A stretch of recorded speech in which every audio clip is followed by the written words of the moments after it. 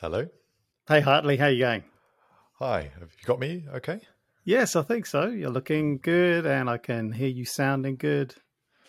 Great. It's A Plus Weekly, my news roundup of what's caught my eye this week in the tech world, focusing on the Apple ecosystem, out first on YouTube as a video podcast, and then on the usual podcast platforms. The show this week is a little different. I'm talking with Hadley Charlton in the UK, senior editor at MacRumors and co-host of the MacRumors Show podcast. In our conversation, we talk about what Apple's strategy may be with the mixed reality AR/VR headset, how far we may be away from a hardware subscription model from Apple, what Hartley thinks is coming up in WWDC in June, whether M3 processors will appear anytime soon, and the possibility of a touchscreen MacBook ever. Let's jump over to the interview. Hey, listen, Hartley, thanks for agreeing to come on. It's a real privilege to have you on the show. I'm a pretty new podcast, so I'm always interested in just checking out what's going on in the world of Mac and Apple, and with yourself as senior editor at MacRumors.com and also the co-host of the MacRumors Show podcast. It's lovely to have you here. No, thank you. I'm happy to be with you. Now, listen, I've been thinking and talking about the this headset, this AR/VR headset, which is, looking like it's going to be coming out in WWDC at the beginning of June, which will be almost a month away now. And I'm wondering what you've heard, like the rest of us, I guess, that it's probably going to be more like a goggles kind of like device with an external battery pack. And there's all kinds of work going on in developing apps for it, including Fitness Plus, where you're going to be able to see your trainers in immaculate detail. What have you heard, and what do you think Apple are doing?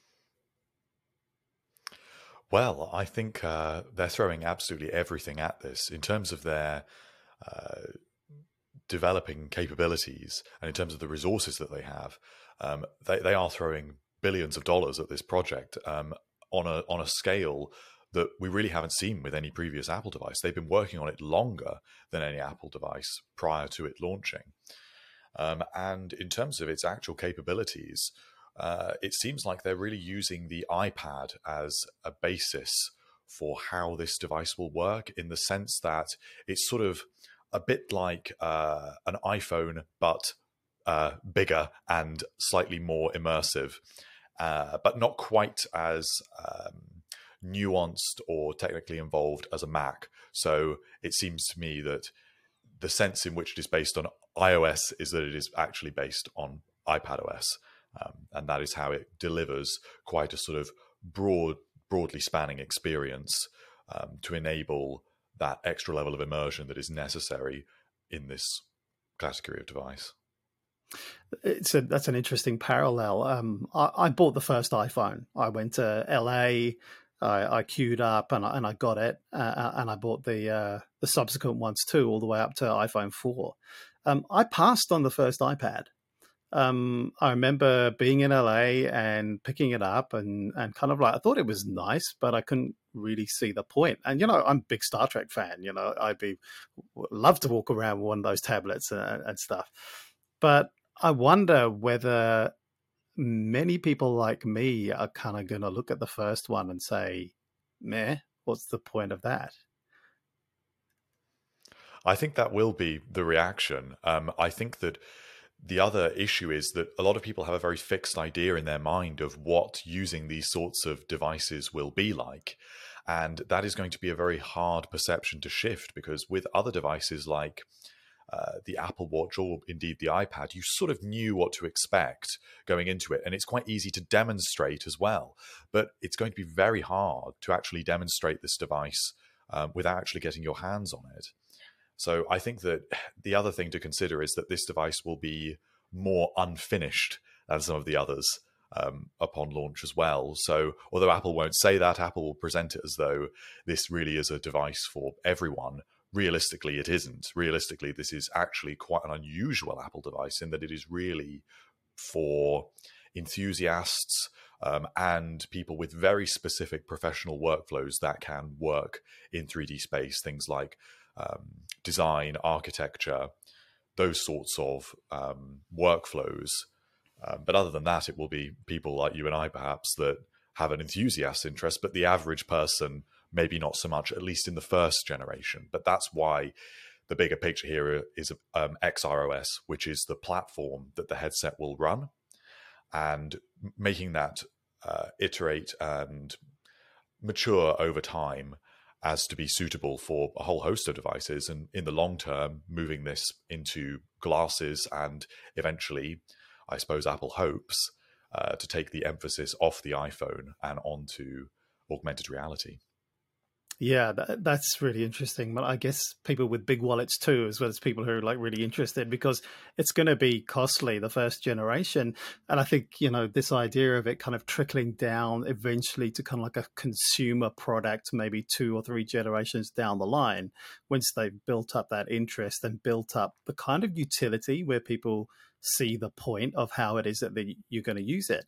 I wonder how hard it is for Apple, how hard it's going to be for them to break out of the kind of metaverse sort of like memes and sort of like way of using it that we've seen. Because, I've been distinctly unimpressed with how that's being kind of like presented.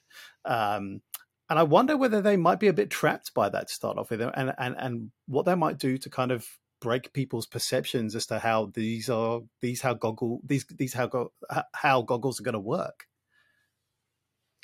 I agree. I think that is one of the biggest issues that they face. But the one thing that I would say is to not underestimate Apple's ecosystem advantage. When you buy a MetaQuest headset, the integration with even something as simple as messages is going to be nowhere near as streamlined as it will be with Apple's headset. And of course, if it runs, as we believe it will, iPad apps in 2D space, which is a little bit strange in ultimately a 3D device, but that is opening up an ecosystem where you can get your favorite task manager, your favorite calendar app, and you actually can get work done in a limited way, possibly at first, for a lot of workflows, but in the same sense in which you can get work done on the iPad. So they have more of an advantageous position, I would say, than Meta, but just because of that ecosystem and because of their experience with running these sorts of app stores and with other features like notifications and features that we've got used to using, like spatial audio. When you see these sort of ecosystem advantages, connecting AirPods, these will make it a richer experience that will hook people in a little bit more easily, I think. But again, it will take time. It's an interesting parallel, isn't it? Because I guess when Facebook and Meta came out with the metaverse, it was really thinking about, well, how does that sit with a different software platform, Facebook, how people were using it. Whereas I think with the headset, I think people are thinking, how does this relate to another hardware offering, the iPhone or the iPad? So it's kind of not really the same. But as you say, they've got this kind of like common software platform underpinning it all. But yeah, I wonder how that's going to pan out. I mean, is this a replacement or is it an adjunct? Is it a next to and with your iPhone or iPad? At first, it definitely will be an addition to, in much the same way. Again, I come back to the iPad parallel, because as much as Apple likes to tell you that the iPad is a fully fledged and independent computer, realistically, most people have an iPad alongside a Mac or certainly alongside an iPhone. And so perhaps for as long as this headset exists in terms of what would be, in terms of form factor, a virtual reality headset, I can see it being an addition to other Apple devices. And Apple certainly wants you to continue buying its other devices alongside the $3,000 price point of this one. But long term, by the time we get into glasses form factor, which possibly could be 2027, 2028, that is the real device, because that is true augmented reality. This device will only offer pass-through, and it's questionable how good that actually will be when your face is fully enclosed in the headset. And that is why it will need to really be with that second class of device that we can perhaps see it starting to replace the iPhone a little bit more actively. Yeah.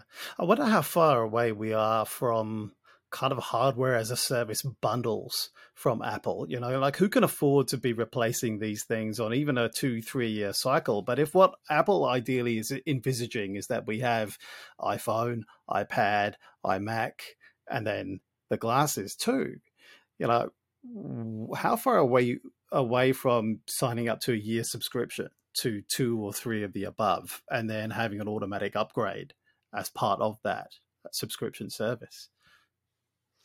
I think we're very close to that. There were a lot of rumors last year about Apple actually offering that service, at least for the iPhone and potentially other devices like the iPad and the Mac. I'm not quite sure why we haven't seen that yet, but it was definitely something that was quite far developed last year. Maybe this year will be the year, but it tends to be that when you hear so much about something in the rumor cycle over such a long period of time, it definitely is in the works. And I agree, it makes sense. It makes perfect sense for that to be the next offering. And if you were to roll that into an Apple One subscription as well, and you could perhaps choose in a modular way which devices and which services you would like, and then you just get a monthly price, that would be quite an attractive offering to a lot of people, especially in a world of constant upgrades. And when it's harder and harder for Apple to actually deliver upgrades on some of its other devices, it's all very well thinking of the new platforms, but other devices like the Apple Watch, the iPhone, the iPad, these are stagnating to some extent in the scale of upgrades that are offered year on year. It's a way of Apple being able to guarantee its shareholders that money ultimately if it can sign people up for subscriptions for these upgrades, regardless of what they actually offer in them. Yeah, I think you're right. I do remember hearing about that a little while ago, and it's gone quiet on that. But can you imagine that also, not just for individuals, but for families too? Can you imagine taking out a subscription that takes and covers your whole family with also the shared kind of device storage and Apple Music and everything as well that comes along with Apple One? I think that would be a winner. And I think that you could scale it too, right? You could start off with maybe one device and one software package, and plus a couple of accessories to go with that, or peripherals, or and then you add to that bundle, and it becomes cheaper as you add to it. I think it would be a winner. But yeah, what would Apple Care look like for that too? Yes, that's another one that would have to be built into it. And I think the clearest sign that this is the direction that Apple is going in is actually all of their recycling efforts. Every year now, they're making more and more on their the processing capabilities that they have for dealing with used devices, not always refurbishment. They have robots that disassemble their devices, and they are actually reusing rare earth elements and components from their used devices in huge proportions now. Apple devices are using, so it depends on the device, but some are using 100% recycled magnets from previous Apple devices. So this definitely is also a little bit more of a sustainable direction to go in long term as well. I think it all builds in with the long term plan here, and of course, it definitely would make them a little bit more money. Yeah, this is it's quite exciting to think about where this actually fits into the ecosystem and what the bigger plan might be, and that gives us, I think, some insight and some thinking about what that might look like. And I guess for WWDC, this is probably going to be the flagship thing that gets announced. There's probably going to be a ton of stuff else out there. We've heard a few things on the grapevine. What have you heard, Hadley, that might also be coming up in WWDC in just a few weeks' time? Well, the things that we know always come at WWDC are Apple's software updates. So we're expecting macOS 14, iOS 17, iPadOS 17, tvOS 17, and a new version of the HomePod software as well. We'll hear about new developer kits. That's all the normal stuff. But there is usually, or not every year, but there is a peppering of surprise hardware. And of course, the headset will be one of those. The other thing we are hearing a lot about is the new 15-inch MacBook Air model, which will be analogous to the existing 13-inch model, effectively completely the same in terms of hardware, the same M2 chip from last year, but just with a bigger battery and a bigger display.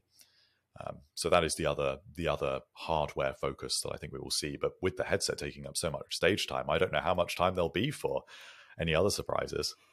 It goes on for days, though, right? I hope they'll have to fill the time with something. Oh, yes. Well, we've got the initial keynote when we will actually get these things previewed and then dig into the detail over the next few days.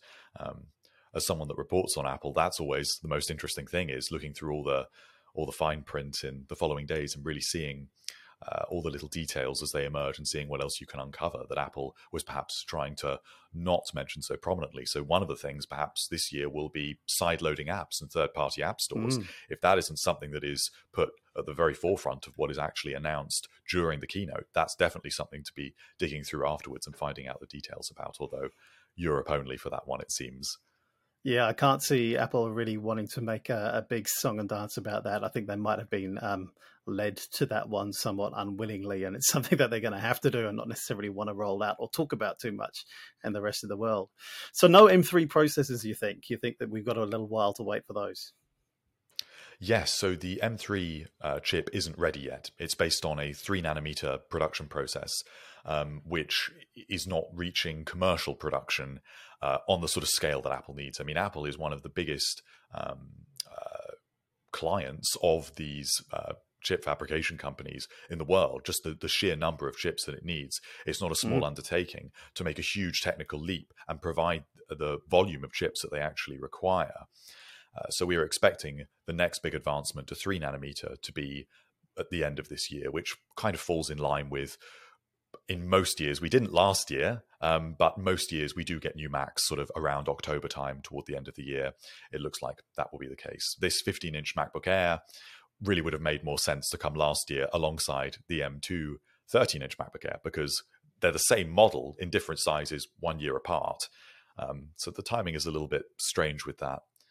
But M3, there's a lot to be excited about with it, because all of Apple's existing chips that are in its current devices, at least insofar as M series chips and A series chips, are based on a 5-nanometer process, which even though M2, they said it was 4-nanometer, it's not really, it's an enhanced 5-nanometer. This is all quite technical, but in short, the jump from 5-nanometer to 3-nanometer means you can fit so many more transistors on each individual chip, which leads to huge performance and efficiency improvements. So whether Apple leans more into giving these devices that have these next generation chips better battery life or considerably better performance, or realistically a bit of both, this is really what they have available to them. So I'm very much looking forward to M3. It will be the chip that a lot of people that are existing M1 users, I think, will feel justifies the upgrade. I'm in exactly that camp. I'm an existing M1 user. M2 wasn't kind of enough for me to jump onto that. But if what you're saying does turn out to be the case, then having the choice, or perhaps both, of optimizing for extended battery life, but also extended performance, depending perhaps whether you're plugged in or not to a power source, I think that would be incredible to be able to see that. I just hope we get to see it, maybe not at the end of this year, but by the next time I need to buy an iPad. iPad is going to be a little bit of a wait, unfortunately. It looks like no iPads this year, I think. So I also am in the market for a new iPad, but we'll have to wait a little bit longer. And when we do see the next generation iPad Pros early next year, I think there'll be a lot to look forward to with M3, with a new design, and with the big thing will be OLED displays, which I think is a really, really nice upgrade that a lot of people will be very excited for. One last thing then, Hartley, if I can tap your brain for this. Do you think that Apple would ever make a touchscreen MacBook? I am very surprised at the rumors that this is in the works.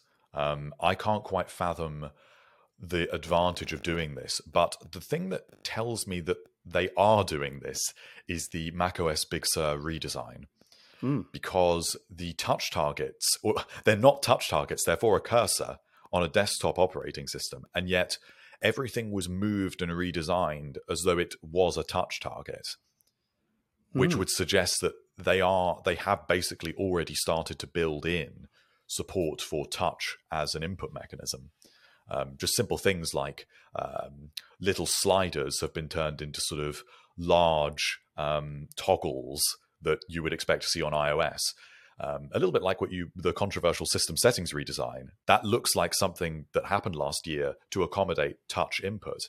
So I can't see why you'd need it. Maybe it is just another selling point for when we really are reaching the technical edge of what the Mac will be able to do a few years down the line. And just it's another quality of life feature. If you want to reach up, you're maybe by that time, there will be a lot more iPad users that are used to just, dragging apps around and that sort of thing.